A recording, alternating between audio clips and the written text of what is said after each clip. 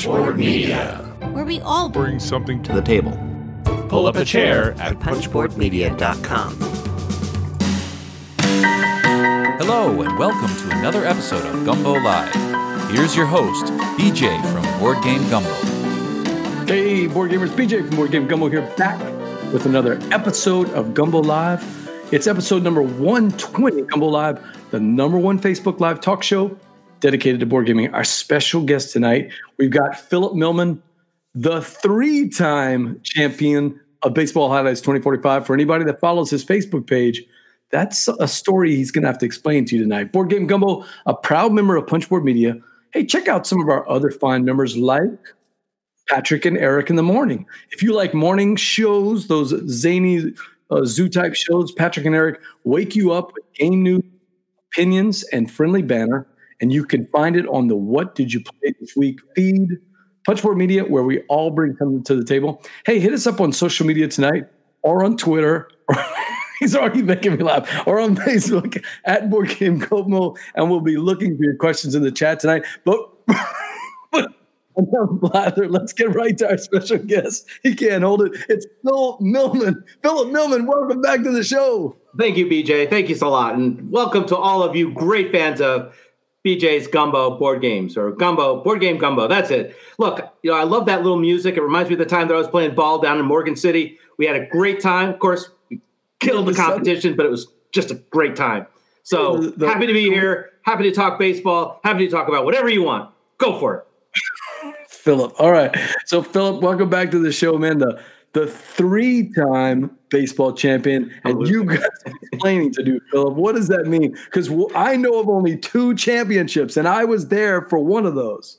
So, with the advent of, unfortunately, the pandemic, which has ruined the opportunity for me to share my baseball prowess in person with other people, I got involved in an online board gaming, a baseball highlights online league, which we're hoping to invite you this year, and hopefully you can make time to play it.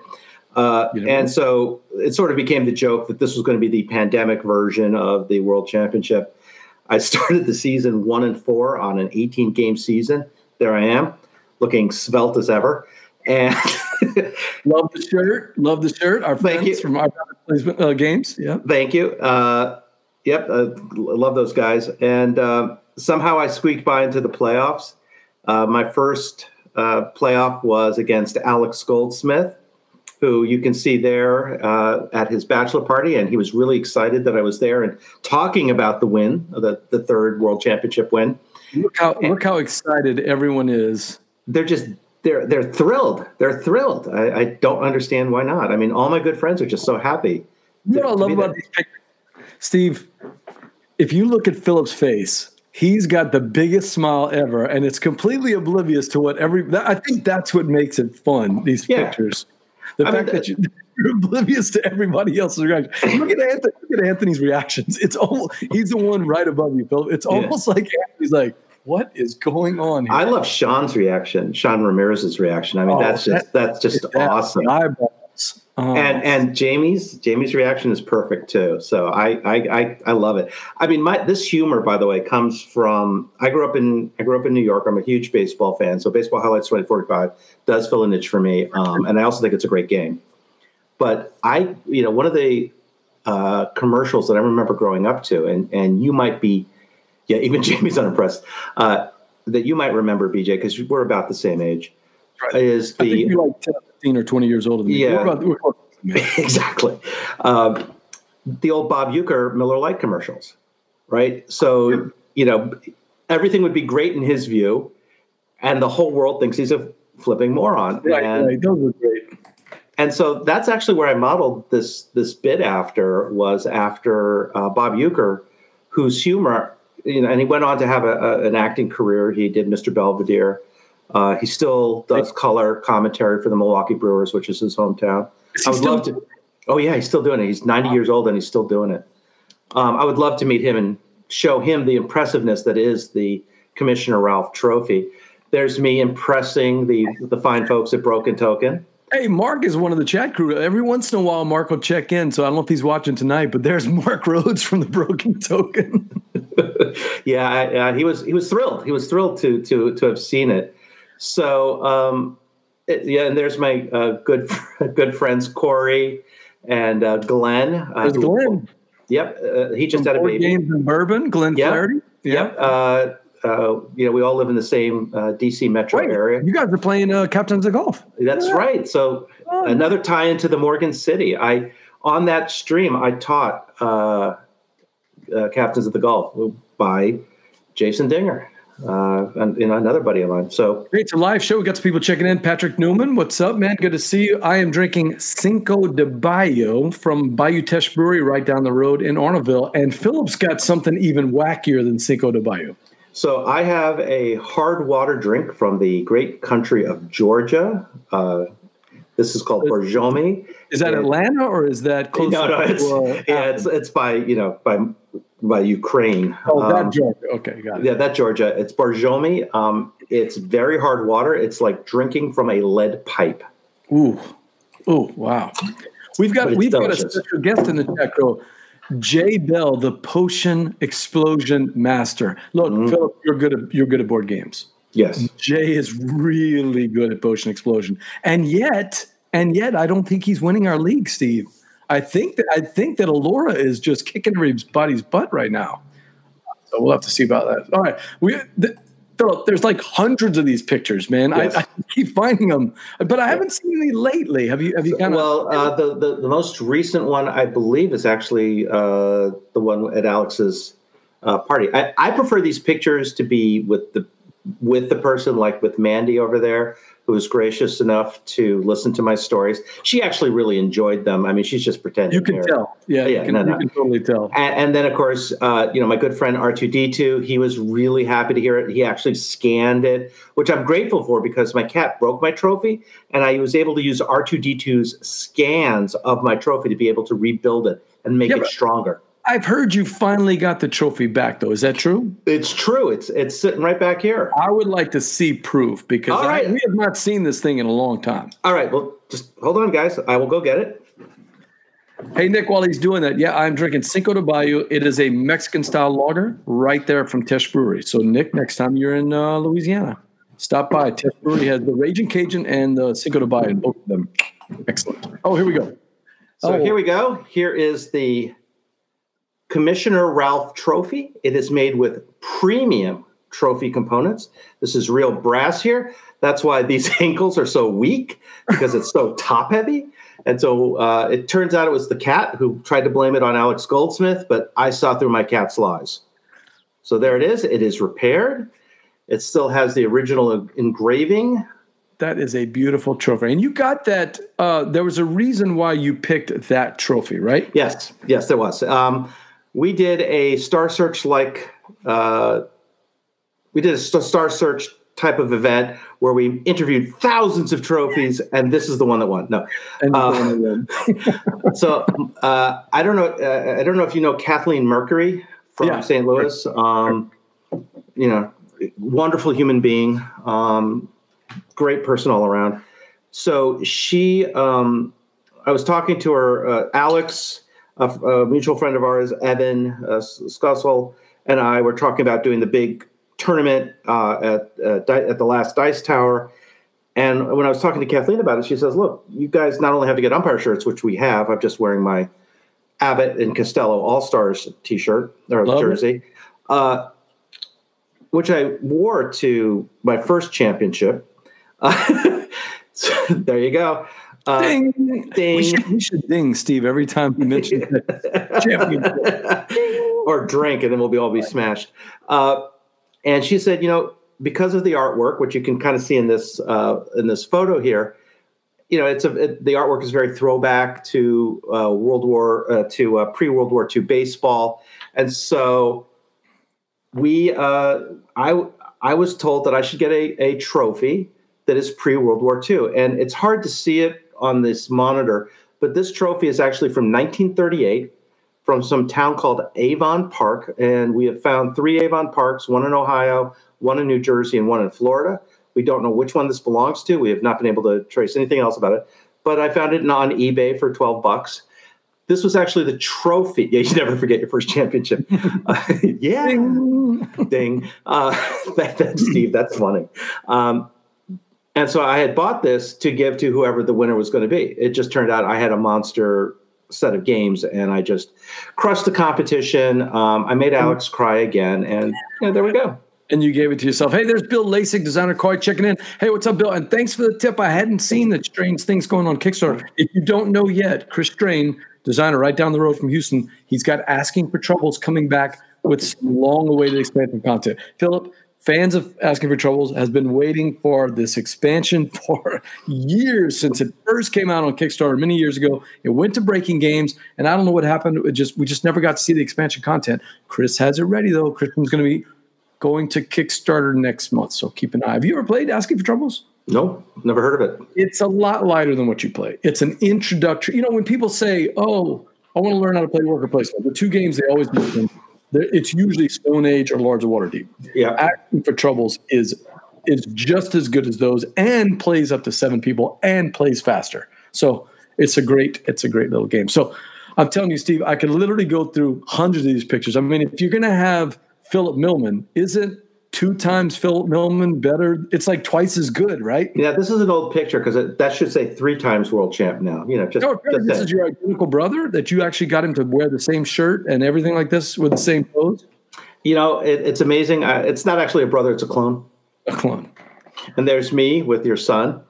There's Jack, the first, well, no, actually the second baseball champion. Max won the first one, and then Jack won the second one, and then Philip won the last 2, and no one can do anything about it.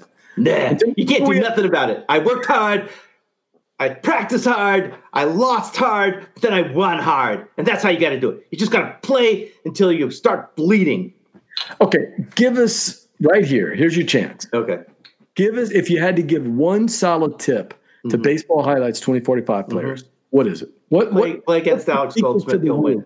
No, what's the secret to the room? Give it to us. I'd say there are 2 things. The first thing is it's Moneyball. Miller Pillman. Miller Pillman. I don't know why that cracked me up. It's Moneyball, right? Moneyball. If you don't have the money, you're not going to be able to last in the later games, right? It's a 7-game series at most. When you're playing just a normal 2-player, there's me with my younger self with some of my buddies from high school. You're gonna remember. I love this picture. I think this is just fantastic, man. Yeah, and look, we won. It was fine. There's me. I know Bert over there hasn't shaved in a while, but it was fine. Wait, which one is Philip? Which one is Philip? The one on the right? Yeah, that's the. I would never wear purple pants. And where is Chewy's medal? Because I saw Chewy get a medal. You know what? I think I took his medal too because I beat him at baseball. There's me with my favorite by all those Photoshop ones. This is my favorite because there's the babe going, get a load of this guy. Look at this guy.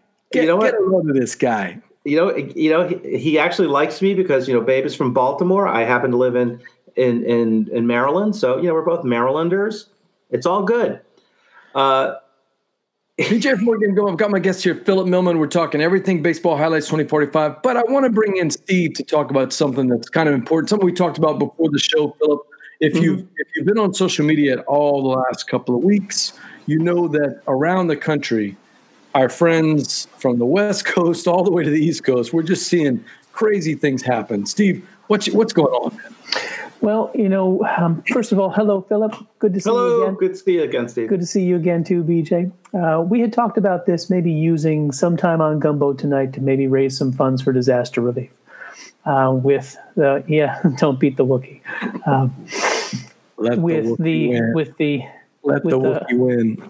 With the hurricane recovery in the Gulf, and people getting hit even harder again now with already softened wet ground, another one coming through the Houston area, the fires in the Pacific Northwest.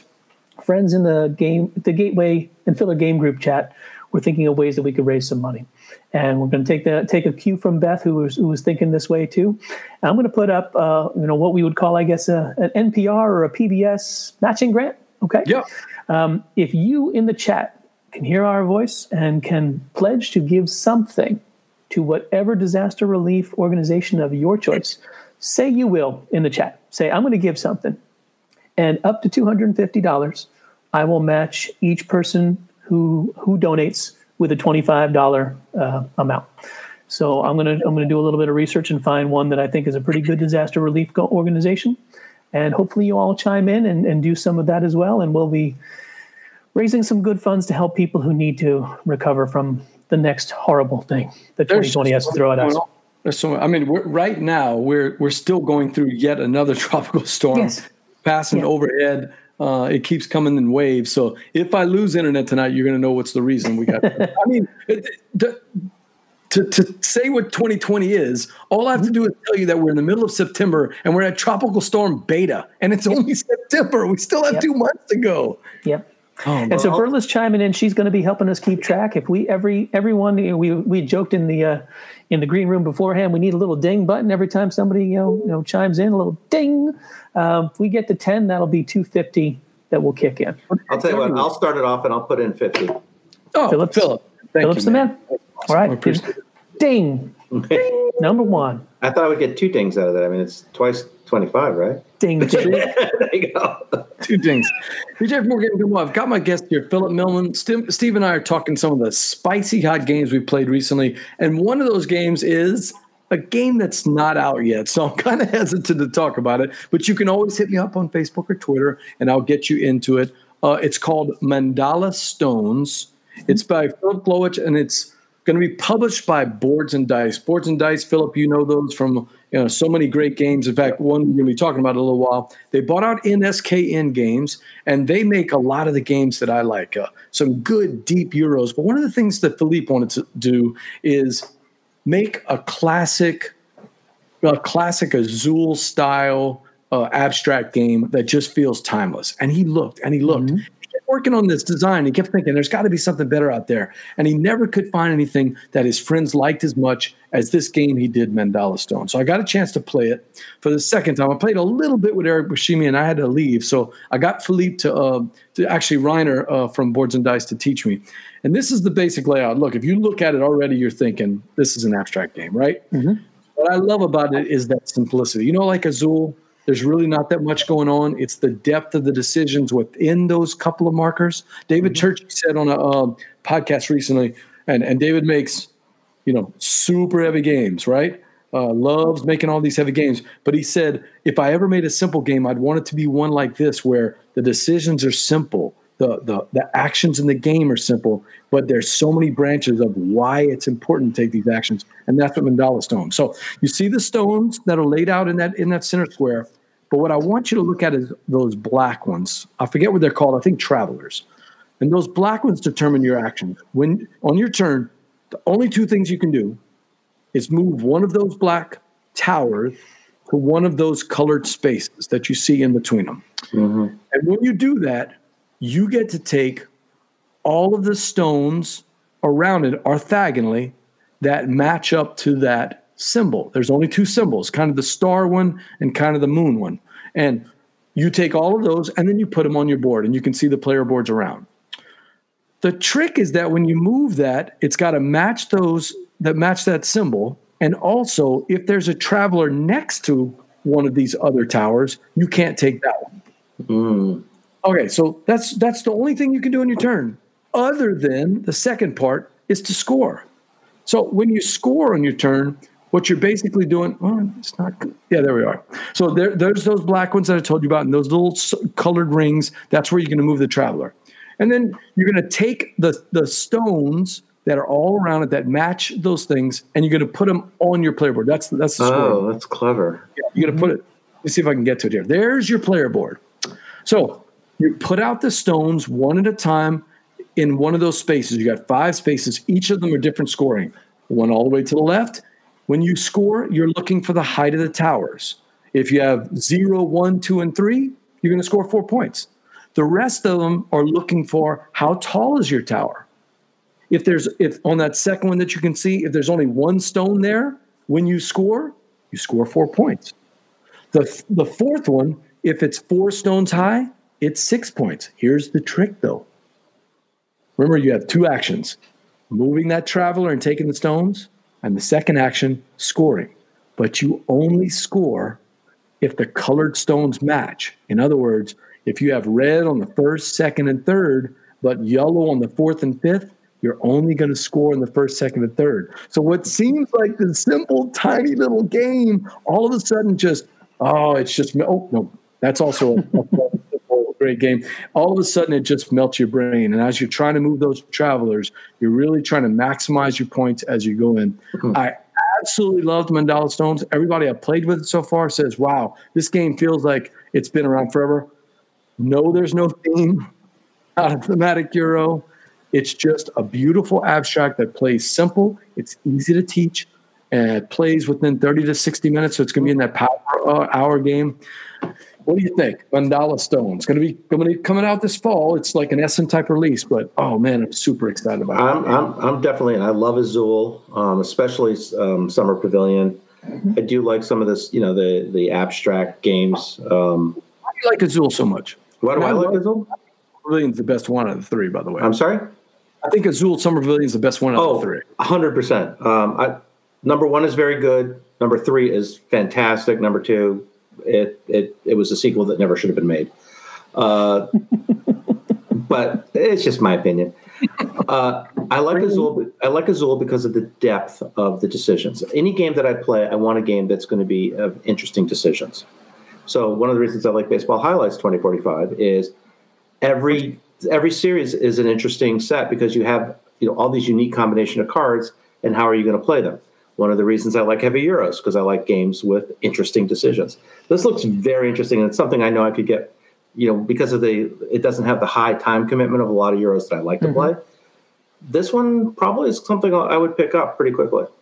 What is the time frame on this, BJ? He said it was under 60, right? Under 60? Yeah. In a teaching game, or would you be down below that after you knew the rhythm of it? When I played, we would get it, but a two-player game, we'd get it to 30 minutes. That's what I was wondering. I don't have the box or anything like that because I'm just going by memory, but that's what I remember. It's going to be one of those 15 to 20-minute per-person type games. Mm-hmm. Okay. But it just, since there's only two actions on your turn, it plays super quick. I would like to say, just as a quick aside, Alex Goldsmith is now on the chat. Mm-hmm. He says he feels like the quality of the show has really gone downhill. There he is. I would like to say that Alex, I want to congratulate you on your nuptials. Yes. I'm very happy for you as someone who just celebrated his 30th wedding anniversary, as Steve has just celebrated his 25th, and as BJ has just celebrated his 30th a few months earlier. We're very happy for you, and congratulations. And look, and we understand why you're sitting out this year's online Baseball Highlights 2045 leagues, because basically you don't want to lose to me again in the playoffs. But be that in mind, we wish you the best. And I think this is the best episode BJ has ever done. So just leave it there. It's in the top one that I've done this week for sure. That's $10 Stones for Board and Dice. Check it out when it comes out. It's an Essen release. If anybody wants to play on Tabletopia, hit me up. I've got a link to it, and I'm happy to teach it. I can teach it. Oh, yeah? Oh, good. Mm-hmm. We'll do that. We will do that. Somebody was asking about whether you were playing on TTS or Tabletopia, so that's good that you threw that. Oh, it's on Tabletopia? It is on Tabletopia. Super easy, barely any inconvenience. I've got the link, and you can do it on your browser. You don't even have to buy Tabletopia. It's all good. Cool. I'd like to do that. Before we move on, we got a couple of people. I think I saw some people also donating. Bill. Was that Mr. Sean? Bill definitely kicked in. Yeah, Bill did 50. Sean? Yep. And Sean did 50. Yep. It doesn't matter which one. It's the as far as I'm concerned, you do your research and you think what works for you, and that counts. Thank you, Bill, and thank you, guys. Thank you, Mr. Sean. That is fantastic, man. Congrats. Awesome. Good job, guys. Get that checkbook out, Steve. Get that checkbook out. You're gonna have to pay. We got some friends on there. Yeah, Verla, at some point we'll get you in on that Mandala Stones. We should do it on a Friday night, Verla. Let's get our Friday night crew to do it. I know colors checking in. And by the way, I talked to Philippe about those colors. The colors are going to be absolutely as close to colorblind friendly as possible. They're working on all the different colors, so you're not going to see your typical primary colors. It's going to be color fit in all of the different ways as best as they can. So that's going to be good. BJ from Board Game Gumbo, I've got my guest here, Philip Millman, and we're talking with Steve about some of the spicy odd games recently. Hey, our Gateway and Filler Games group is expanding and broadening our horizons. Mm-hmm. We've been playing Teotihuacan. not very well by me, but maybe you can give me some tips. Tell us about your recent plays of Teotihuacan. Is it a new play, or you've been playing it for a while? So I played it a bunch when it first came out, and then recently I played it again. I don't know if you're familiar with Two Board Gamers. They have an Instagram. It's Carlos Martinez and Nancy Fernandez, who also live in the DC area. And so we went over to their house and played Teotihuacan with all the expansions. And I hadn't played with the expansions before. And so it was a lot of fun. I haven't played the expansions. Yeah, I thought it added some interesting decisions. So it adds another God board, which allows you to do some things. It gives you some asynchronous powers. And so everybody has a little bit of a different focus, which I thought was great. The scoring, with the exception of Carlos, poor Carlos, was very tight. I did not win. I came in second, which made Carlos very happy. Whenever I don't come in first, sort of like with Alex, he's very, very happy. So what's he saying? Who's who's my baseball team? I'm a Mets fan, but this is the Abbott Costello Life. Blaseball. What's Blaseball? I don't know that reference. I don't know the link. Yeah, what's Blaseball? We're gonna have to check that out, man. Yeah, that's kind of interesting. Anyway, so I really like the way the dice the dice are the workers. They are workers, but as you use them, they go up in value, and then at one point they die and they ascend to heaven, and then they're reborn as a 1. And so just trying to play, and when you ascend, you get all these special abilities. So I really like games that allow you to chain, bonuses. And so, yes, Nancy and Carlos have a great idea. And they are such awesome people, by the way. They're just great people. And so I like the way that chaining of actions. That's why I like Lisboa, because you're chaining actions. Vinos, I'm a big Vital Lacerda fan, if you can't tell. Oh, yeah. Or Gallerist, where you're chaining these things, and when you get it just right, you feel just absolutely brilliant. And when you mess up, you feel like a dunder. Nick wants to know what if you had to pick one expansion, which one would you pick first? That's one so far. Oh, that's the one. The problem is I don't remember their names. It's the second one that comes in the small box first, and then the bigger boxed one. But I just don't remember the names. I'm sorry. The only one I remember was late pre-classic period. Yeah, I think it's the bigger one. That's the bigger one. I think it's the one after that, which gives you the asynchronous powers. Okay. I happen to really, really like it. Interesting. So I've played that a couple times. I played it once with 2-player with my wife just to remember the rules, and then we played with Nancy and Carlos as a couples game a few weeks ago. And I just it's such a nice game and also the tactile feel of building up the pyramid and playing and the dice. And I'm not rolling dice, which for me is a great thing because when I roll dice, I lose. I hate that. So I'm starting. This is now. I'm on my third play of it right now, and I'm starting to kind of see a little bit of it. It's as you said, chaining the actions. Verla has also said that trying to get your workers to ascend as quickly as possible is another viable strategy because of all the bonuses you get. But I love the fact that when you do something, it's like a lever that's almost making other things click. If you have it set up right, if you have your dice set up right, and that's where I'm always jostling for a position where I'm trying to get my dice close enough to where I can get that 3 dice on the same part and giving you that really strong action. But maybe I'm wasting time doing that. Well, what I really like is there's a lot of different paths to victory, and no one is going to be a sure win. Right. And so, I tried something in this last play where I got a bunch of dice all near, all in the 4 or 5 range, and then they all ascended at once. Right. Through this one big play, because I had this little token that allowed me to bump up 2 dice. And it just, I was doing really poor. I wasn't doing well in the points. And then all of a sudden, because I was able to ascend 3 times, I just, stormed the gates, as it were. Right. And that was fun. It was very clever. I mean, ultimately, Nancy won because she played better than I did. But it was just a lot of fun, and it made me feel smart, and it just kept me engaged in the game and trying to make sure that when I do stuff, I had enough cocoa to pay for everything that I did. Right. I just like games like that where, the more you start chaining stuff together, the more interesting it comes, and it really creates sort of not quite engine building, but it requires you to think at least 3 or 4 steps ahead, and I just enjoy that. I just enjoy that type of stuff. Yeah, you talked about the tactile nature too. The pyramid itself is so much fun to build. Yes, but what I also like, and this adds to the replayability. At least the times that I've played, the board has never looked the same. That's right. The orientation of the different boards as you play around are always different. So the one game where you think, oh, I've got this, and 3 spaces away is this, and I'm just going to keep hammering that all game. The next time you play, the board looks different. You can't you do that little strategy. That's right. And we had a particular board set up where they build the pyramid action was before you got the stones. So you're like, ouch. Cool. And I was like, Carlos, how did you set that up that way? But it's fine. There's so much going on in that game where you can be getting points from many different areas that you can't be everywhere, but you have to be careful with where you want to be. And we have not seen so far in some of our online plays a way to really make the mask strategy work. Have you found that yet? The set collection working in that one? It depends on what comes out when. Yeah. Right.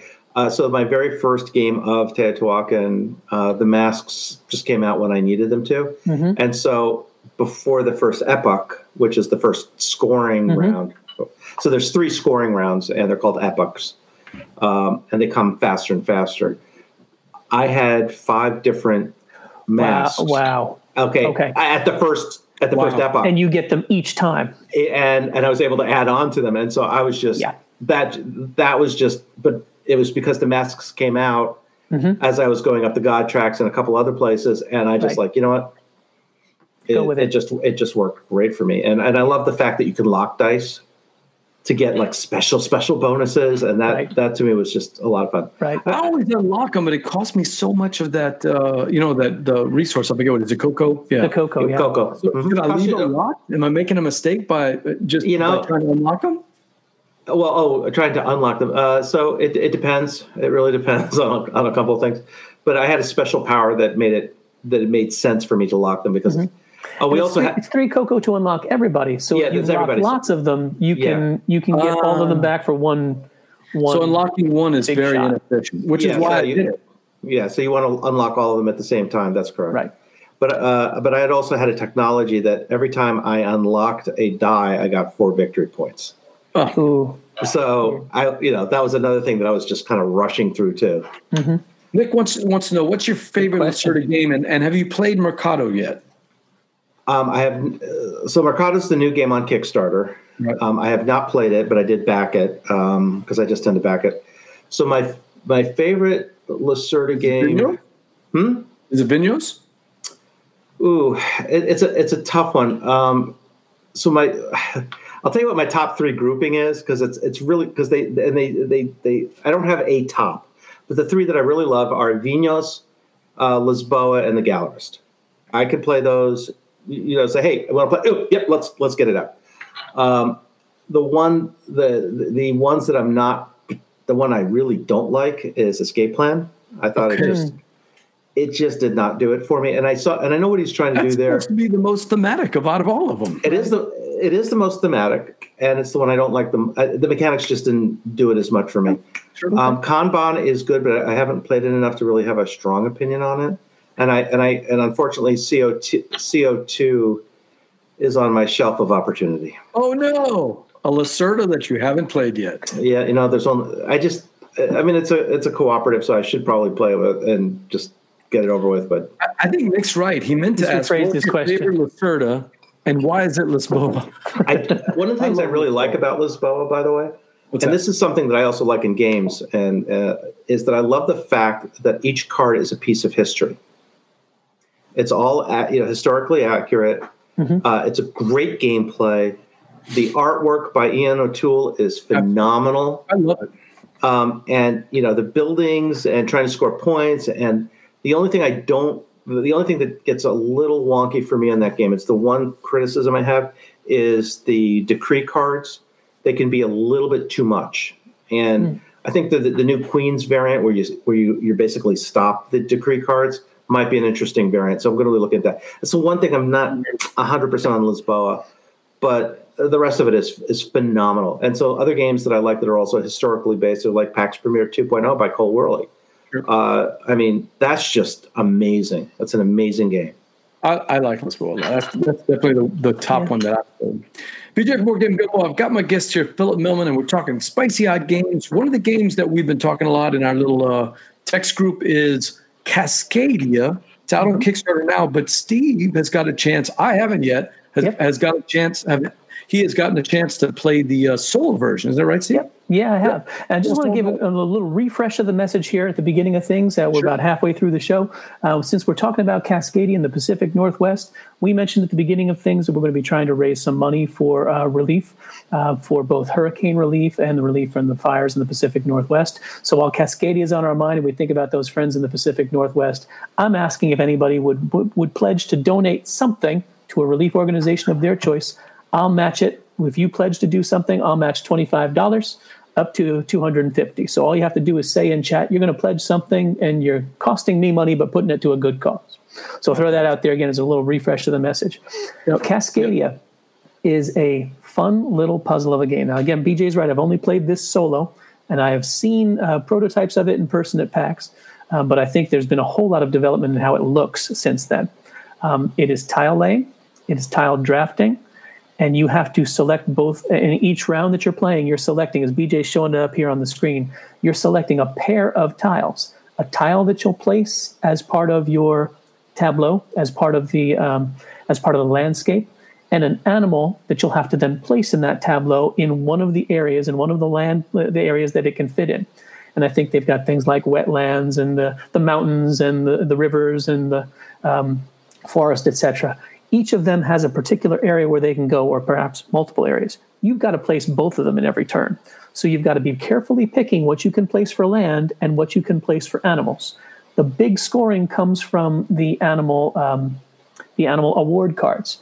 And if you put that up on the next screen there, BJ, that shows you how these animals like to be placed in the wild. So the bears, for example, like to travel in pairs. The bears in pairs, you have to have two of them, and if there's a third bear, you don't get your points for it. So they're traveling in pairs of two.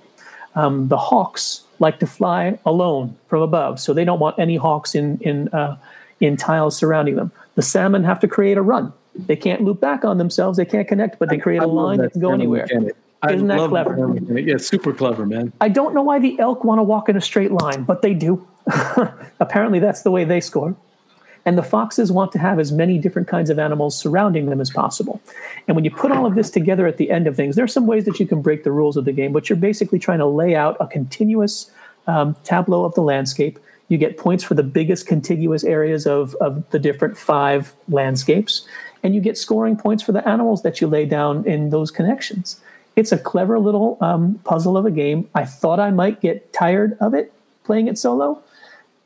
Every time I stop and think, all right, that's enough. I think maybe one more. See if I can beat it.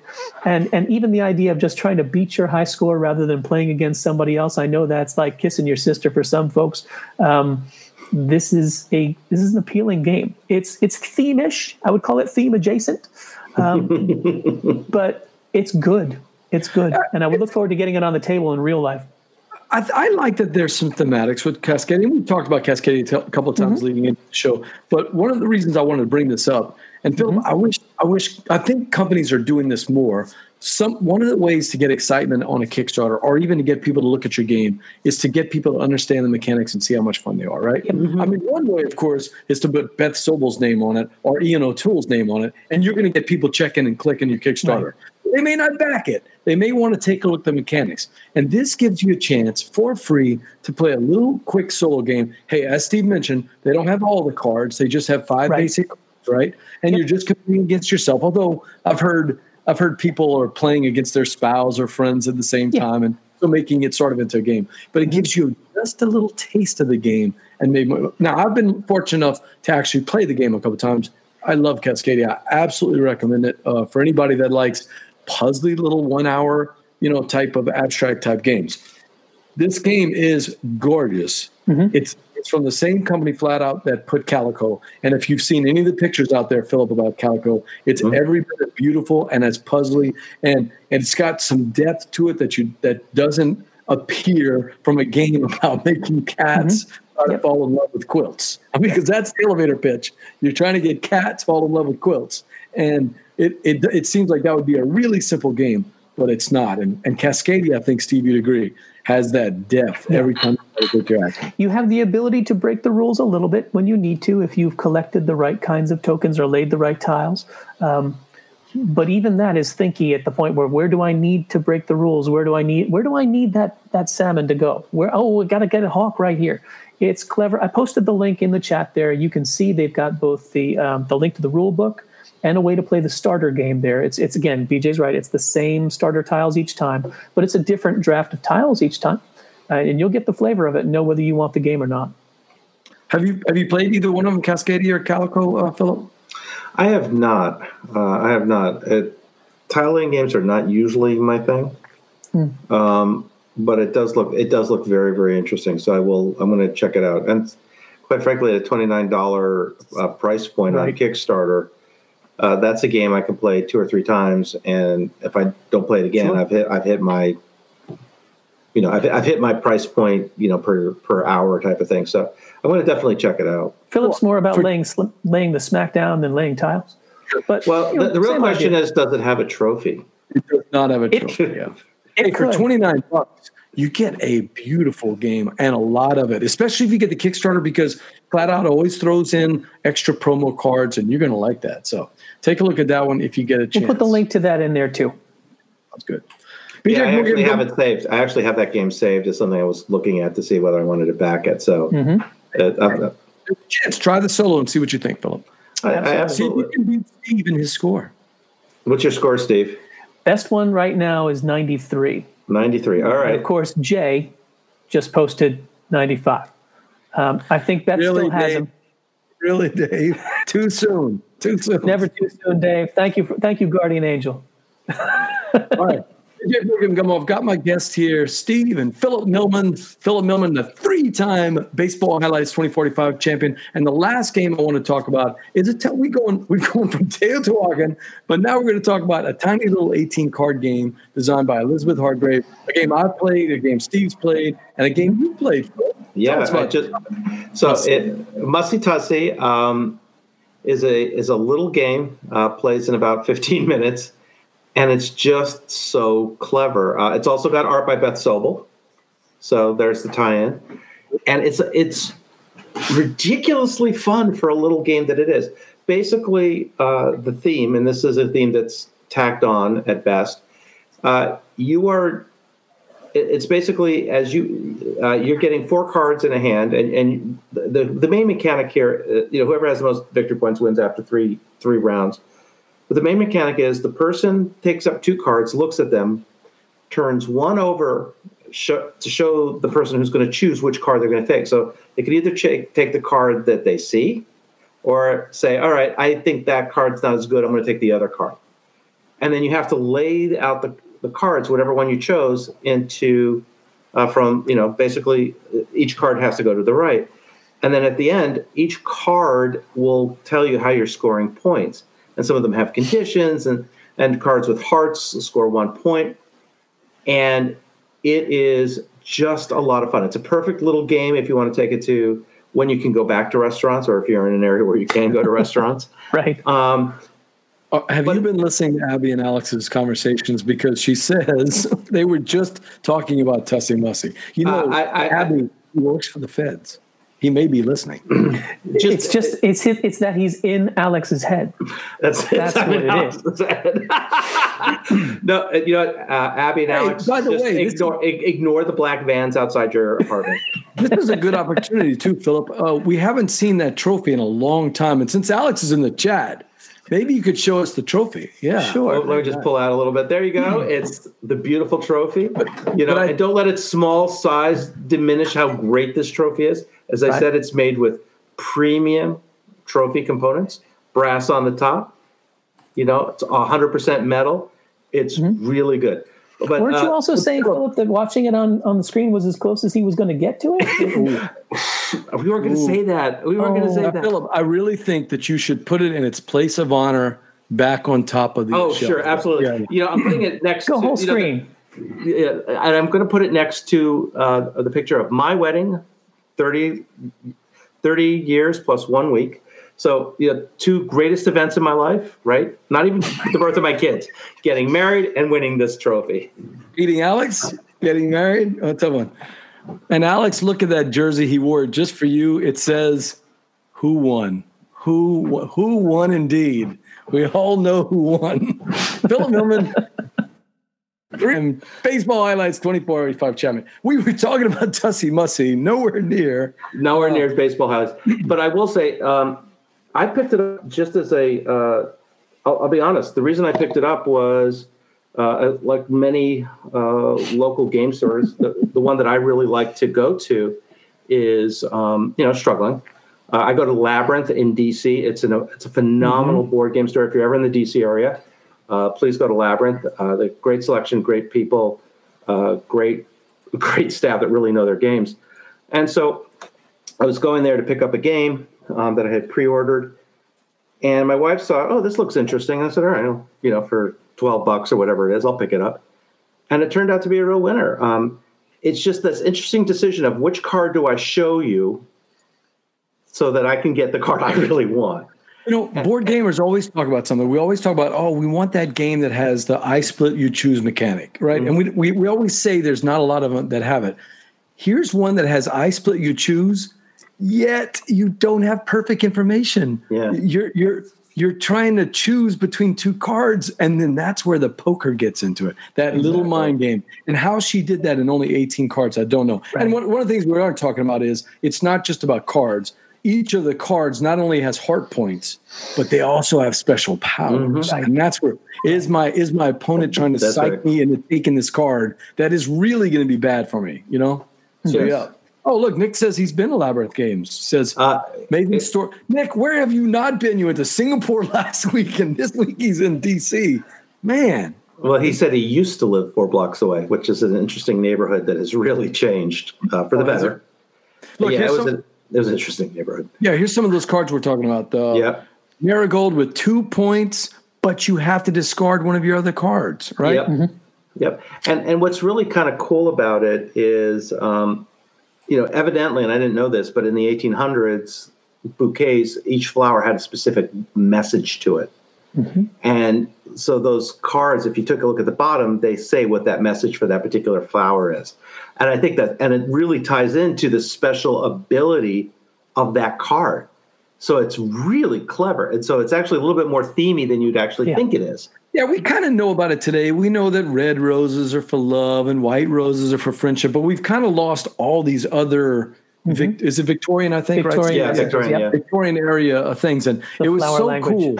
It was so cool that that Elizabeth saw this and talked about it. And the funny thing is, if you Google Tussie Mussy, you better put board game in there, because if you don't, I didn't realize there are hundreds of websites dedicated to Tussie Mussy. I did make that mistake. It's not like other search mistakes I've made, but I did make that one. Well, if you want to know what Steve and I really think, I know it's a family friendly show. If you want to know what Steve and I think about it. Wait. It's family friendly. Why am I on it? So Steve and I did a little conversational talk about I don't know if you even remember that, Steve. I didn't remember until I was Googling it, looking for pictures. I'm like, the conversational review. Yeah, the little conversational review. I remember that one.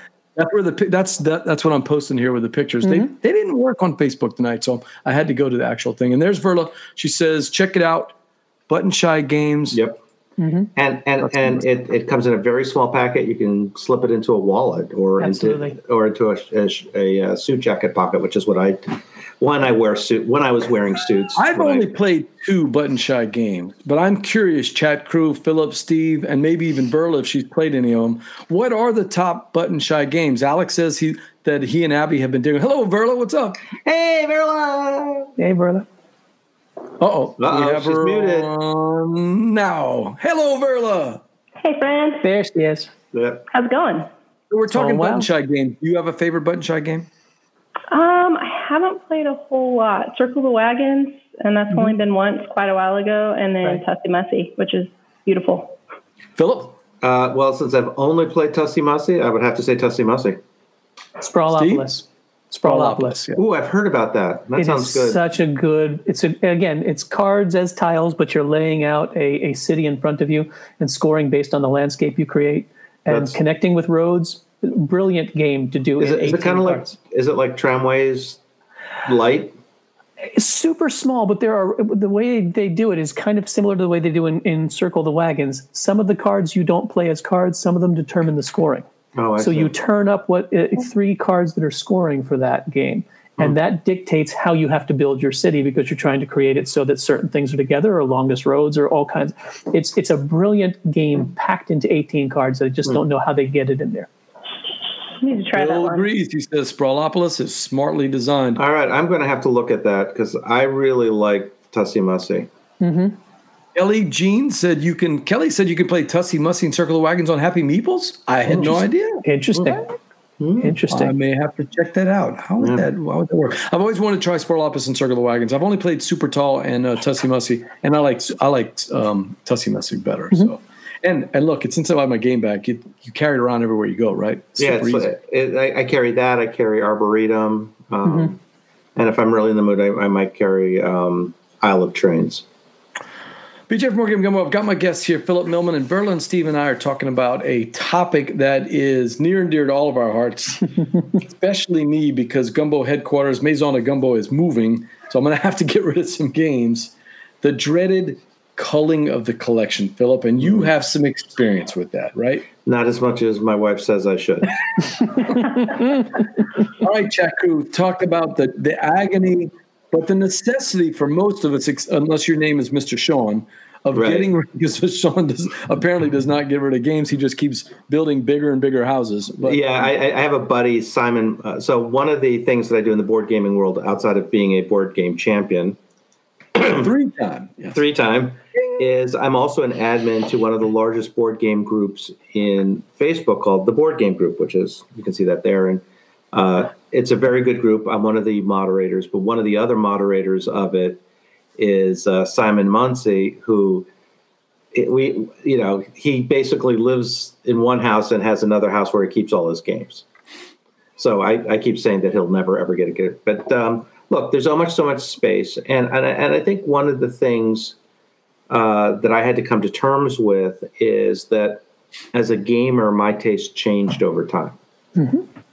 So I started out, Ogre, which it was a callback to the game I played commuting into high school in the early 1980s. An economic efficiency game?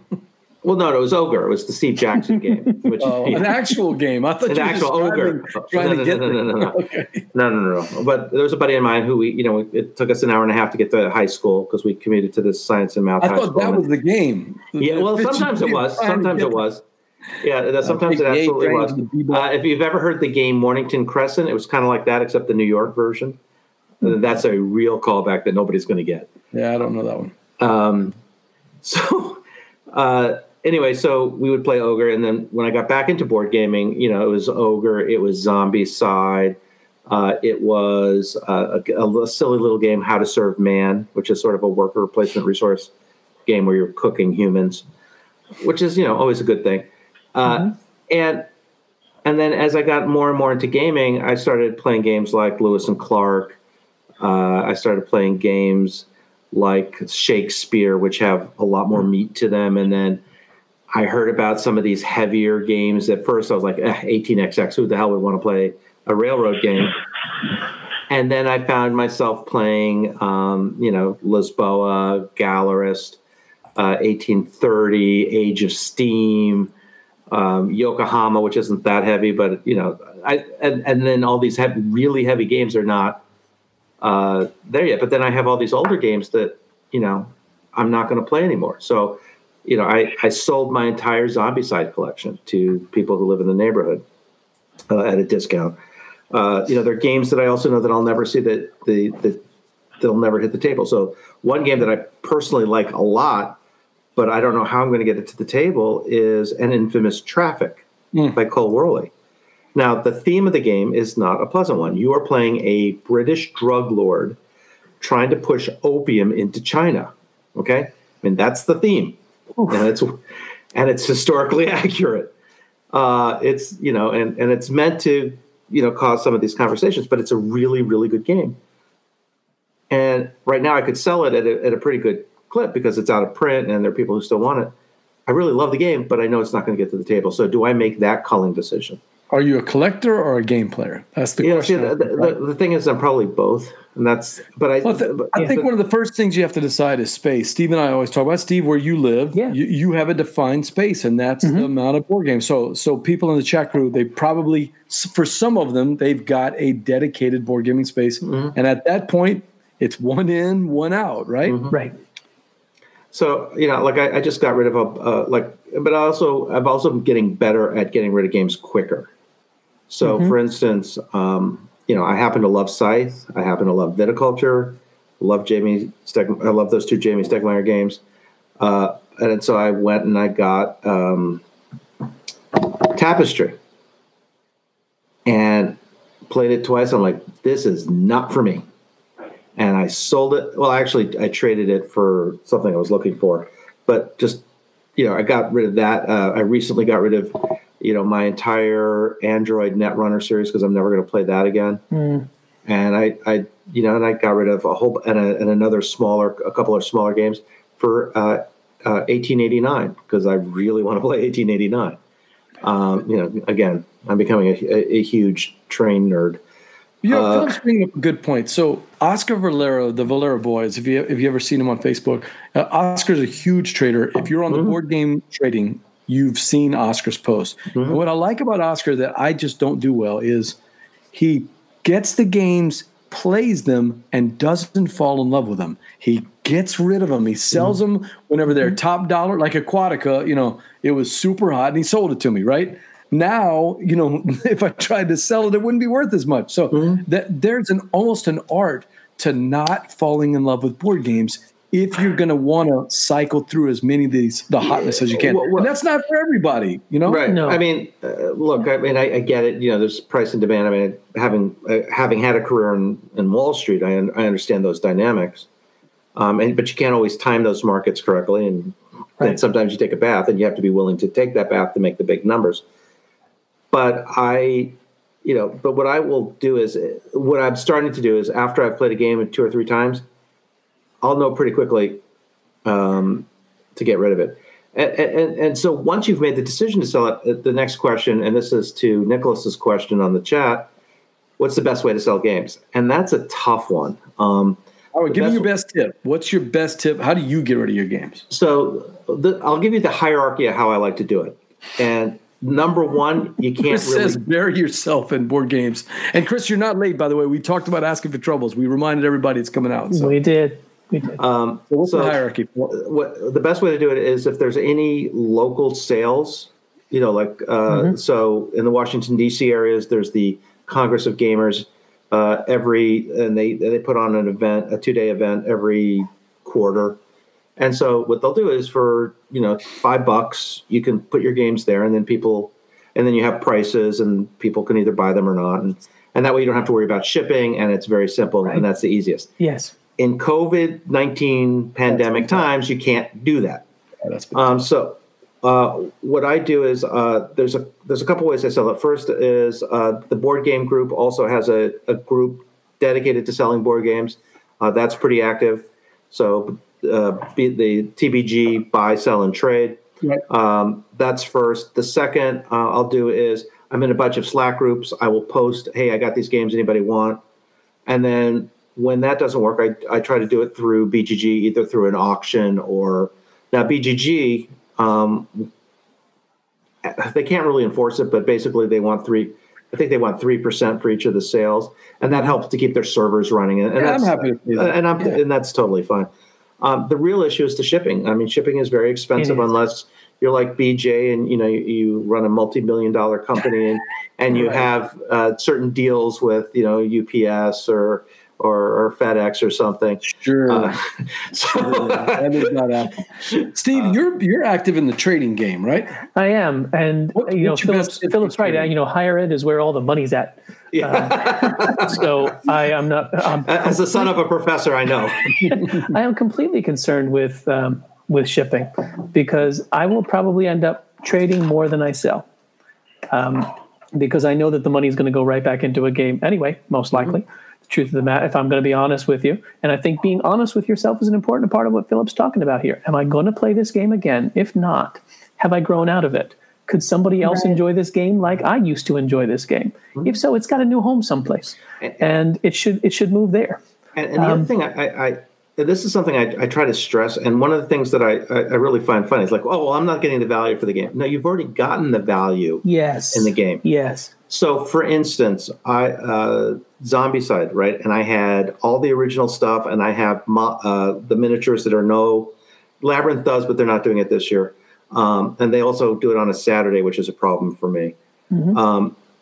But and I had miniatures that are that there's huge demand for, like $50 for the little miniatures for specific ones. And I sold my entire set first of all, they were people in my community. They live less than a mile from my house. I've been to their house. And I knew their kids would love it. But I've also played that game probably close to 50 to 60 hours. Right. So, if you put a value on your game playing, like $10 an hour, or how much is it to go see a movie? $8 an hour. Right, because a 2-hour movie costs you $16 to $20. I've already gotten my value, and so I'm getting some money back, sure. Right. But for me, it's not and this is for me, and maybe it's different for other people. But for me, it's if I've already reached the value for that game, whatever I sell just helps me get value in another game, and that's why I actually am very clear. It's not a shelf of shame if you haven't played a game. It's a shelf of opportunity. It's an opportunity for you to learn something, to play it, to see if you like it, and if you don't like it, that's great. Sell it and move on. Yeah. Dylan says thinking that games want to be played keeps his collection small. That's a point that you just mentioned, Steve. Maybe somebody else has that. What about you, Verla? Can you let go of your games? Are you there yet?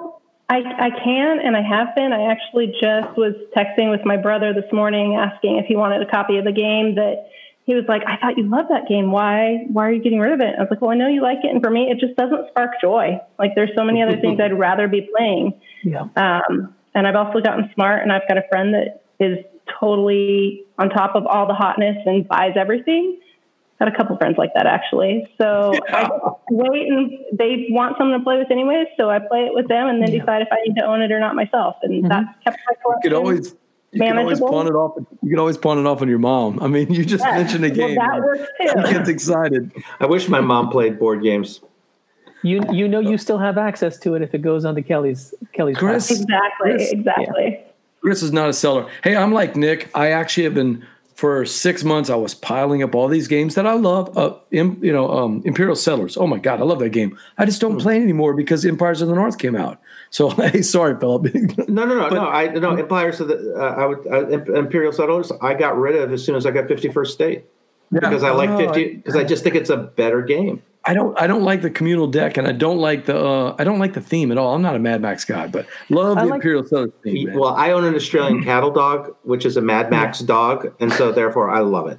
Well, what I was saying is that I was getting this nice pile of games on my shelf at my office, ready to go to SOBO, our Southern Board Game Fest. We were going to have a big garage day sale through Anubis, our local sponsor, our local game store. They're going to get a little bit of money, but I'm happy with that because it's a big place for me to sell my games, right?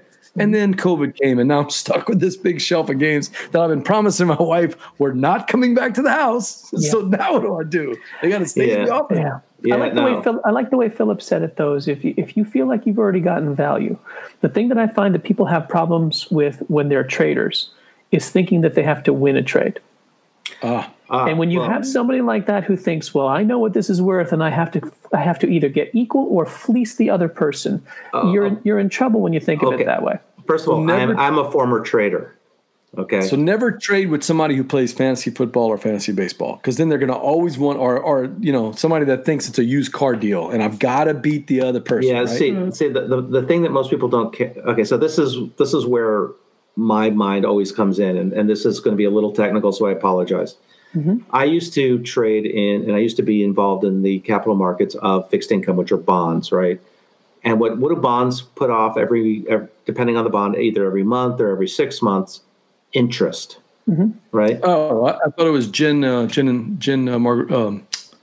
Gin and tonics. No, my friend. We drink the best stuff. Tequila. No. Shaken, not stirred. Don't forget not James vodka Bond. Martini. Mortgage-backed securities, corporate bonds, sovereign bonds, whatever. Right. But one of the things that you get as you own these bonds is interest. Mm-hmm. If you think of board games as like bonds, you've already been paid as you play them. Yes. So the value proposition becomes very different. And if I'm never going to play a game again, like Zombicides, I agree with you, Sean, by the way. I've already earned the interest that I want on it. And when I sell it, even though I'm selling it at a significant discount, which, and from what I'm seeing in, you can, when you go to BGG, there's the BGG market, so you can see where things sold in different conditions and different currencies. I've already received the benefit. Yes. And so if I spent, perfect example, Tapestry, right? I spent $80 for Tapestry because I pre-ordered it through Stonemaier. I played it twice. I instantly realized it was not a game for me because of various things that I don't like about it. And then I said, all right, well, I've spent $80. I've played it now. Mick, why are you doing that? Why are you doing that, Mick? Yeah, sorry, Mick. The trophy came out, and so did the shirt. Yeah, I was even wearing your shirt, Mick. Just like Philip and I both wear green, so does Starla. We were looking at it. I think Philip should show off that trophy one more time. Don't you think? All right, yes, but just very quick. Twist his arm. Yeah, twist my arm. But very quickly, I played Tapestry twice. That's about 4 hours worth of play. I played it with a variety of people. I had a good time with the people that I was playing with, even though I didn't particularly like the game. I've already got my $80 worth. So when I've traded it, I'm not, so I traded it for about $50. But let me get the trophy, because that's the important. Please, we haven't seen it in minutes. Yeah. So somebody mentioned Johnny Pack. Hey, Johnny, what's up? Johnny Pack mentioned Board Game Company. Alex, Steve, you and I have traded with Alex many times, and every time I think, oh man, I'm giving up all these games, and I'm only getting 3 or 4 of these games, and you always tell me, but are you still having joy? And then when I get that package of those 3 or 4 games that I've been wanting to play for months and months and months, right, and I've given up games that I wasn't even playing at all, right, all of a sudden I'm happy again. And when you can you can do that as a big deal, though, too, BJ, you can maximize the shipping and get assistance for someone who is shipping a lot. Mm-hmm. You're really turning it over at a cost to you that is not that bad, and getting back something you want. That's a win. So let's give him the solo. Philip Millman got to show off that trophy. Here you go, Mick. Take a look. Look at this. Dave said, how can you pick that thing up? It's all 100% heavy metal, man. You know what? Training. Lots and lots of training. There's some real guns here. Even though it looks like fat, there's some real guns here. Welcome to the gun show. That's right. That's right. 3-time baseball champion Mick. He's here. He's got his trophy. And that is awesome. Mick, you missed it. We actually had a picture of Philip in an Our Family Plays Games t-shirt. Green. I'm still waiting for Mick and Starla to invite me to their show. I mean, clearly, the Nebraska my Nebraska colleagues really should enjoy some of the wonderful stories that I tell about winning this trophy 3 times. I'm sure we're going to get some pictures of that. All right. Now, Philip, this is a board game show. Yes. And you're supposed to be good at board games. We're going to find out tonight how good you are. Can you beat the chat crew tonight? So Steve, if it's area control, I lose. Steve's cooked up something we like to call jambalaya. I think I'm going to need my reading glasses for these, right? Is it Berla's jambalaya now? Is that what the deal was with Jeremy? Not over. It's all Berla's gumbo. We just playing it. All right, so another episode of Verla's Jambalaya is starting. Steve, tell Philip how the game is played. I'm going to get so the setup for this is basically a verbal mashup here. We've done a little bit of digging into the history and the deep, dark history of Philip Millman. You promised not to talk about Tijuana. We agreed that we were going to hold that off. That'll be, afterwards in the green room, we'll hear the war stories. But we've dug in and created some little clues for you for things that are going to be mashups of things that you've done before, or games that you like, or things from your history, and put it together with board games as much as possible. We'll give you the clue. You got to try to puzzle out what the mashup is. And we'll give you an example to see what it's like. But the chat crew is going to be racing you, Chris. Yeah, Jambalaya, you've been missing it, my man. It's back. The chat crew is going to try to beat you to figure out what the answer would be. Mm-hmm. Cool. All right. We'll keep track of it in. I'll keep track of it in the. BJ, you want to read and I'll keep track? I've got it right here. Yep. Cool. I'll keep track in the doc and you can read them off. Yep. All right. Sounds good. So let's give you a sample one so that you can kind of see a pretty easy one to do. One that Steve came up with. If I gave you a clue of explore, expand, exploit, exterminate, and Phillips BGG handle, what would that be? It would be X's. It would be 4 X's. 4X Wall Street guy. That's right. There's 4X Wall Street guy. 4X X Wall Street guy. You mash them together. So it's gonna be kind of. Oh, I have to do the mashing myself. You have to do the mashing up. Oh no. Yep. Yeah. Some of them are true mashups. Some of them are kind of puns, but we'll see how they do. I'm a math guy. I don't know if I can speak this English language too good. All right, now, Philip, do you understand the rules to Jambalaya? Yes, I understand that. Are you as good at as Hank Williams was at Jambalaya? Well, let's find out. All right, so Hank Williams Senior? Hank Williams Sr., by the way, yes. All right, Senior. so are we ready? We're ready. A famous English explorer who circumnavigated the world looking for the Seinfeld-approved dessert, either the junior or the big boy. What are we talking about, chat crew? Can you take Philip down there? Bertle, you've already seen these? Yep, I'm keeping my mouth shut here. All right. I'm thinking it's like a Francis Drake cheesecake. Oh, it's on the right track. Can the chat steal it? He's so close. Keep going, Philip. Francis, you said juniors, right? Not juniors, but it was a Seinfeld episode with a guy in a coma. And they were talking about this particular dessert that you can buy in the grocery stores in New York. Oh, it's so good. See, I've never watched Seinfeld. Oh no! I went with the New York connection and figure you had to have it. No, I didn't watch it. Okay. You're the first New Yorker I've ever met that hasn't watched it. Wow. Yeah. I don't know Magello. What is Magello? Is that the green stuff you get at the hospital when you're sick? That's Yo Sounds Jello. like it. Oh, You can't have my Jello. That's Yo Jello. There it is. Chris Strain says Francis.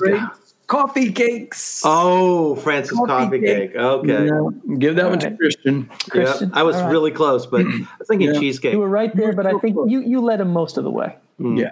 All right, so let's go to another one. This will give you an easy one, Phil. We're going to kind of go high-low on this one. Ready? That's fine. That's sort of my life story. Philip's local convention and the best trading game in the Mediterranean. Say that again? Philip's local convention and what BJ and Steve say. Washington Concordia. There it is. Washington Concordia. That's right. You definitely beat the chat on that one. Oh, did he? Did he beat it? Yeah. Oh, he definitely did. There's no way they would know about Washington Con. Philip's watching. Steve and Verla are watching to the chat. So when I'm looking, the chat is way behind. So I don't always know where they went. Okay, that's a good one. That's Philip, tied up 1-1. All right. So ready? The scoundrels of Skullport know that you will get corruption if you choose the wrong kind of pizza. Oh my God, Steve! He posts about this all the time. All the time. It's like half deep of the dish skulls. Deep dish skulls. No. You're on the right track. No. But the scoundrels of Skullport is the clue there. I know it's Lords of Waterdeep, but it's Lords of Deep Dish. Lords of Water Deep Dish. You got Lords of Water Deep Dish. Big Apple, baby. Now, I would like to point out that deep dish I do enjoy, but it's not pizza. It's a bread casserole. And Nick was close. Nick was right there. Did he get it before Philip? Or? I think so. I think it was right on his heels. Yeah, it was right on my heels. It was close. It was like 30 seconds behind. Sorry, Nick. Philip, most people think that Space Oddity is David Bowie's big astronaut song, but they always forget about this one, about a game designed by Vital Lacerda. They always forget about this one. Our old buddy David Bowie. David Bowie. Nice shoot. Come on, chat crew. This is your chance. He's struggling. Oh, because there's so many good David Bowie songs. It's tough for Philip because David Bowie is like 10 years after him or 20 years. Well, no, after. there were so many David Bowies. You just have to not be Ziggy Stardust. You might have to be the Thin White Duke for this one. I can't think of the name of the song. Go with Vitalis Sir. I always try to give hints, Steven. You got to go with Vitalis Sir on this. We need Alex to sing too. Oh yeah. Oh, hey, so Alex is watching, and he said, he thinks that, yeah. Are you guys watching the Facebook, or are you watching the? I'm watching public chat. So am I. Don't watch the public chat. You got to watch it on Facebook. I'll get over the Facebook one. Okay, thanks, brother. Because public chat will be with me, and it's going to be with her. If it's a dispute, I'll make that one a tie. Yeah, Alex. We're going to give. I think Nick gets that one. You think Nick? Okay, put it that close, and there's a delay. I think Nick gets it. So I cannot think of the. I think we're going to have to call this because the chat crew's not coming up with it. Take a look at the lawman beating up the wrong guy. Steve, what is it? Life on Mars. Life on Mars. Oh, I'd forgotten about that song. It's a good song. Such a good song. I forgot about, when you're talking about favorite list, I really like the one play I had of On Mars. I really, really enjoyed, but I haven't played it again. So, and I also think at 4 players, it drags on too long. So I want to try it at 2 or 3 players. Anyway, sorry. Leave that one. No, all right. I'm going to leave that one. Yeah. Give me that one. I wrote it. You can't give it to me. No one got it. So you get that one. Okay. Have you ever heard a game called Baseball Highlights 2045, Philip? Maybe. Alex Goldsmith keeps trying to push Baseball Highlights 2045 Boulder up the Philip Millman Hill, and it just keeps rolling back down on him. In Greek mythology, Alex would be Sisyphus. Mm-hmm. He would be Philip something and rival. What would that be? Oh, arch nemesis and rival. So put it together. Archsiphus? Nemesis. Arch-nemesis. He got it. I didn't hear it. I heard him say it. Arch-Sisyphus. No. Hard to say. Arch-Nemesis. Arch-Nemesis. Am I saying it right? That's hard to say. It is hard to say. Sisyphus is such an interesting supposed character. to be easy. Were you impressed? At least I knew immediately who the Greek guy was. I also find it interesting that the Greeks' greatest punishment was work without meaning. Yeah. Interesting. Deep thoughts from Philip Millman. BJ from Board Game Gumbo. We're playing Jambalaya, and we've got our next clue here. Are you ready? Yeah, I'm ready. Carl Chudik's multi-use game has an interesting theme, but the new one that he's got is all about the wonders of lathering up before a hot shave. Glory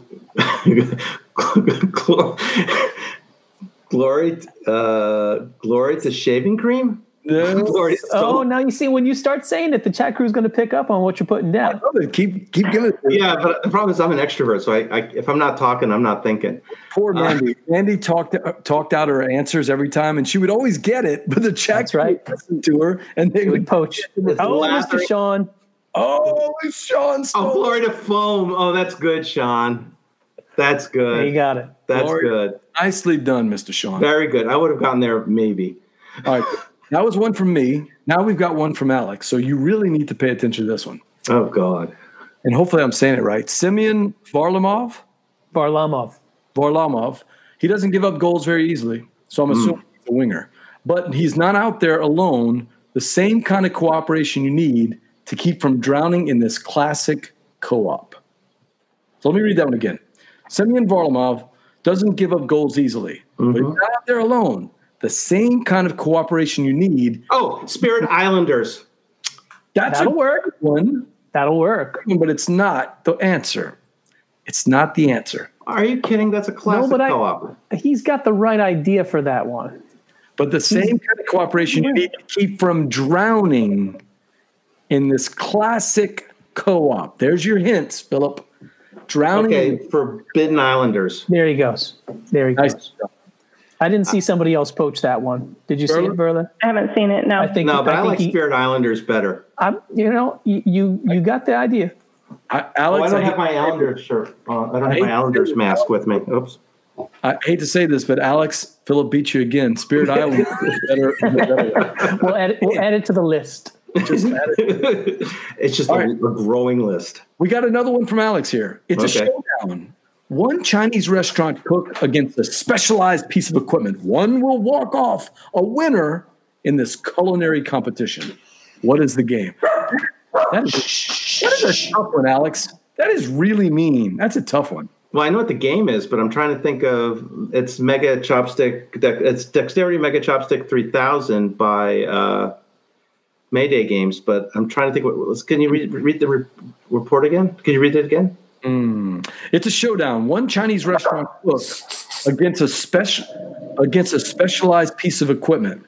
One will walk off a winner in this culinary competition. Okay, Alex, I read it again. And I see where you're going. He's got all these little hidden clues in there. Okay. Mm-hmm. It's a showdown. One Chinese restaurant cook against a specialized piece of equipment. One will walk off a winner in this culinary competition. Oh, my God. That's a lot of hints there, Alex. But you have to read them, not hear them. One will walk. I heard the walk. Walk off. Chinese. Walk off a winner.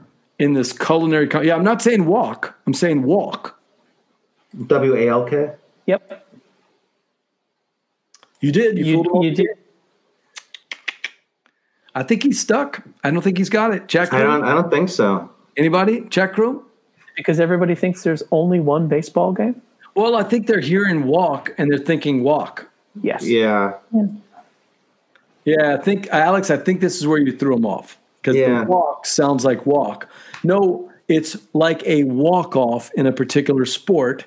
And Which it's is a one baseball. versus one. Baseball, the walk-off comes at the bottom of the ninth. Of the rice. Bottom of the rice. Oh, yeah, bottom of the ninth is such a game I got rid of so quickly. That is a great game. Oh, I didn't enjoy it. Walk Star Baseball. I like that one. I think that's a better one. Because you know what? Walkstar by Fowers Games. Yep. Yeah, that's a good one too. Yeah. Yep. All right, back to me here. Ready? I love Elizabeth Hargrave's new bite-sized I Split You Choose game. But this new one that she's got is based on the old NBC lineup of classic sitcoms on Thursdays. So it's an I Split You Choose game, but based on the old NBC lineup of classic sitcoms. Oh, must-see TV. He's got it. Put the whole name of the game in there. Oh, must-see TV. Tussie must-see TV. Yeah. You got it. I always get the names reversed on Must-see Tussie or Tussie Must-see. It's like I can remember. You got that one. That was a good one. Yep. All right, here we go. Hey, has that convention in Philly been canceled yet? Because I really wanted to play a stripped-down version of Cole Worley's best area dominance game about Afghanistan. PAX Premiere Unplugged or PAX Unplugged Premiere. Told you you'd like that one. I do, because we talked about PAX Unplugged. Alex said Marlon Ninth is a better app than a game on the table. You know, Alex, I see your point there because it is a fiddly game. The one thing I don't like about Battle on the Ninth, and I've thrown that mechanic out, which is a variant inside the rules. I don't do the speed rolling. I just don't like it. It takes the fun out of the game. I don't like the speed rolling. So, all right. Merlin, did you see evidence on that one that Mr. Sean got in there first? I did not. The previous one for Tussie Must-See TV? Tussie Must-See. Alex said I don't see it. Yeah, because we're in delay. It's hard for us to tell. Yeah. Did PAX Unplugged actually can't get canceled? Because I don't know if it did or not. But I think Philadelphia is not allowing anything, so I don't know how they're... Yeah. Sean did say Tussie Must-See. It's must-see TV, though. It really is must-see TV. That was the tagline. I'm going to give it to Philip on this one. Yeah, I'm going to give it to Philip on this one. He had the right one. The ump makes the final call. Hey, Philip. Yes. Our buddy, Jason Dinger, he can design a game about any theme. But I think he's trying to stretch it with this new one he's got. It's an economic game about pilots in the private jet sector. I don't see how he's going to pull that off. Oh, captains of the Gulf Stream. Yes, he's got it. Wait. He was quick. There was not much doubt So about first that of one. all, Captains of the Gulf, great game, and I've taught it for Board Games and Bourbon. And then secondly, I used to work on Wall Street, and most of the clowns had at least shares and Gulf streams. Yes. There's no way the chat crew got that one. So I'm No, it was too fast. They did not. Definitely I'm not as dumb as I look. People have missed the jambalaya here, BJ. We might have to, invest in the effort to make one of these games each time. Oh, you bring. I would love to be part of that, making up some of these. Oh, hey, Please. Really, the reason is that we're lazy. That's why we don't make it often. We're going to crowdsource this thing. Philip, did you know that you got a dog? Yeah, I did. It's got a new job though. Oh, Stomping Cabernet Sauvignon with his big paws in this modern worker placement classic. say that again, please. Philip's dog has a new job. It's stomping Cabernet Sauvignon with its big paws in this modern worker placement classic. Steve, I love that clue. That's just fan. That's good work. That's good. Australian. Alex, I hesitate to read this one because I have friends over there, but you're right. Wait. Australian. They are experts at publishing games that are better as apps. Sentinels of the Multiverse. I mean, I don't play that game, but everybody I know says it's an amazing app. Yes. Okay. Patrick, it's coming. It's coming. It's probably the next Spielworks Kickstarter that's coming out. So you'll see it.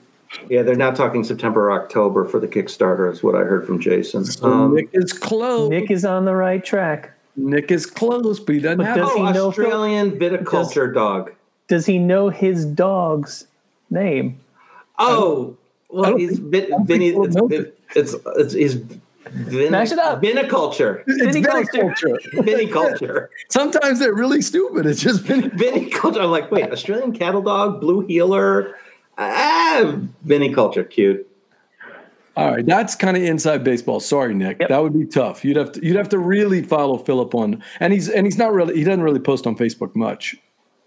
All right, never. All right, here we go. You ready? At least that's not posting politics. We only have 3 left, chat crew, and it's close. I think Philip's got you guys tonight, but it's close. We got 3.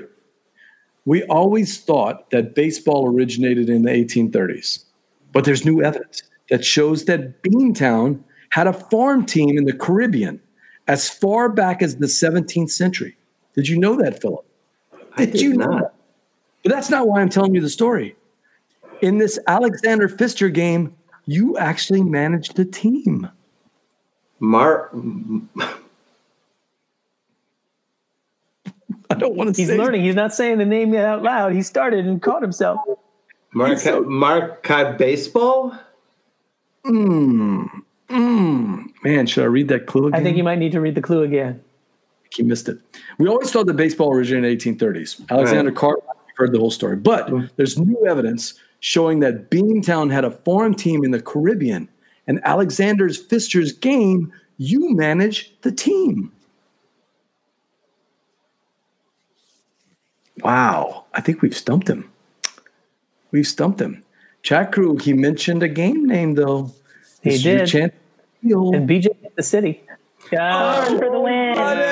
Sean's got it. Yeah, Sean's got it. Yopo Sox to Maracaibo Sox. Right, because you said Beantown, right? I was close. Maracaibo 18X. That'd be funny. Apparently you can add XX to almost anything. Exactly. At least it's not triple X.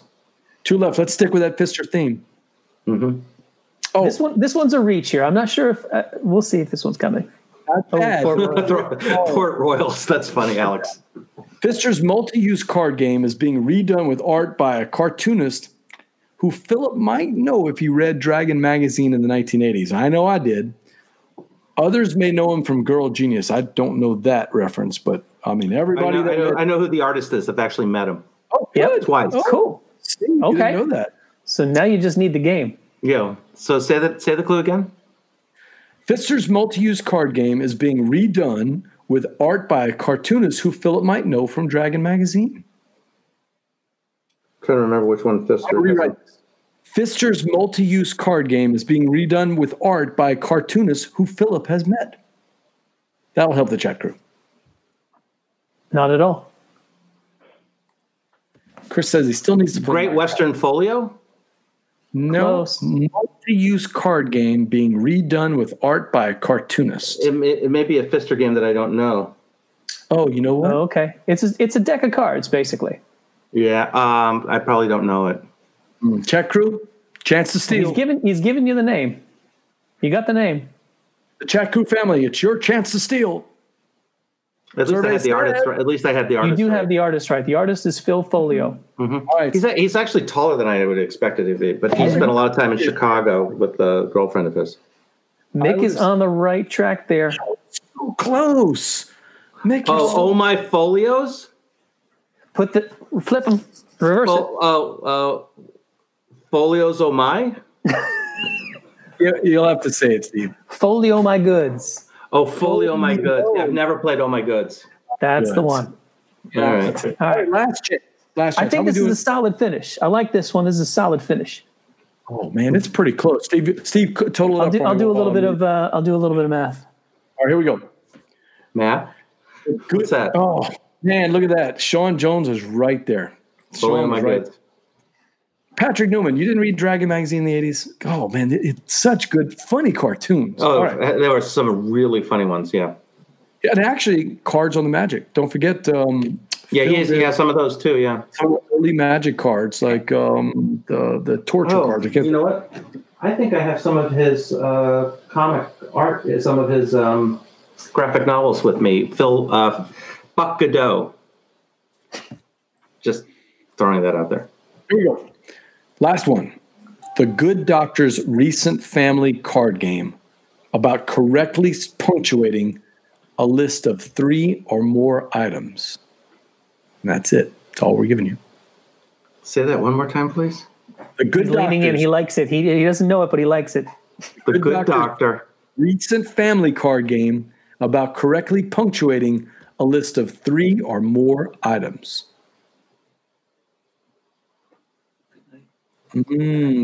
Code what? Who? Code Who? I didn't know this. That's Chris's brother did art for Dragon Magazine. Code Who? No. Good Doctor. The Good Doctor. Who do we know as the Good Doctor? Besides Dr. Gumbo. Doctor Who? Designer. The Good Doctor's recent family card game about correctly punctuating a list of 3 or more items. You know what? I don't even know if Phil plays this. Phil plays this level of game. That's the problem.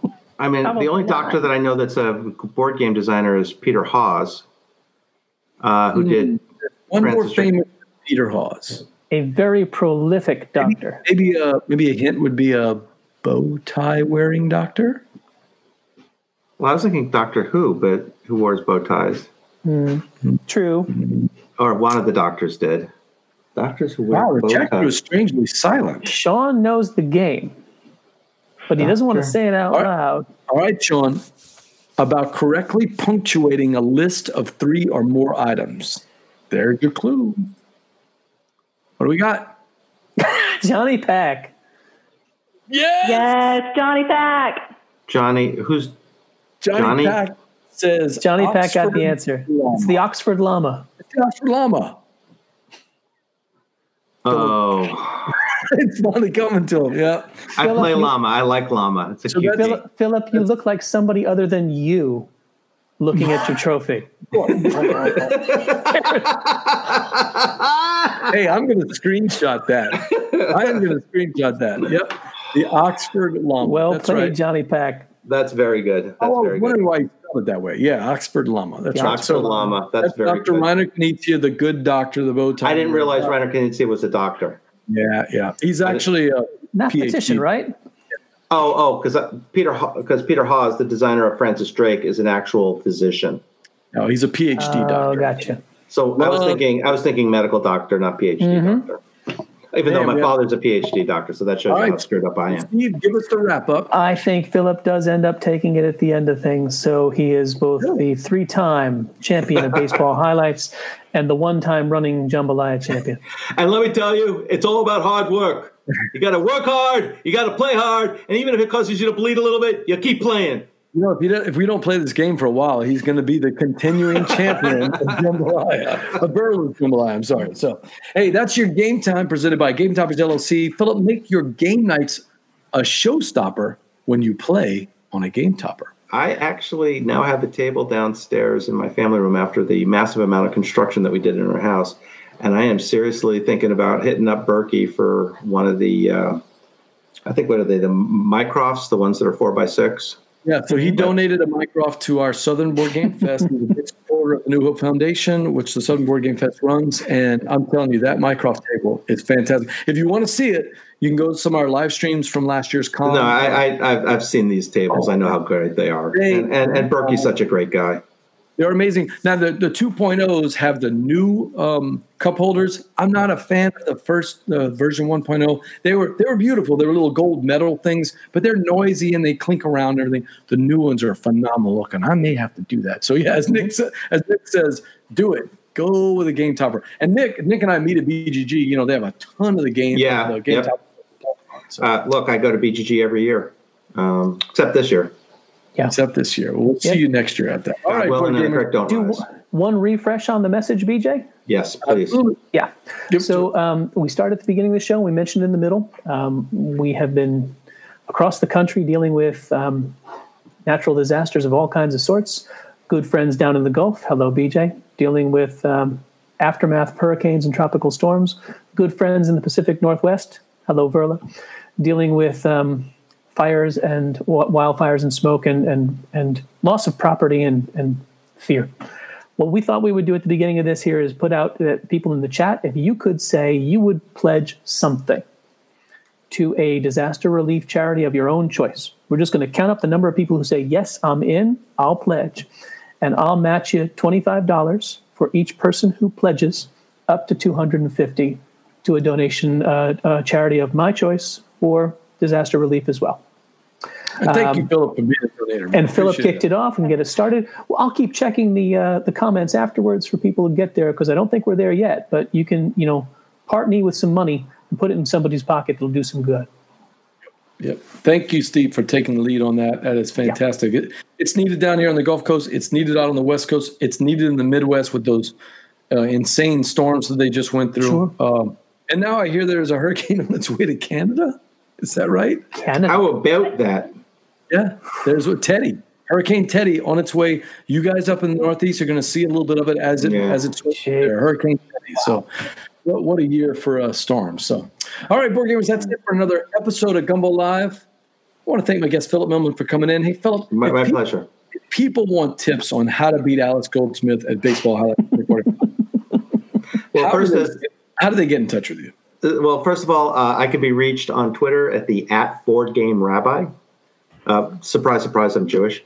Sure. Secondly, I can be found on Instagram at the @BoardGameRabbi.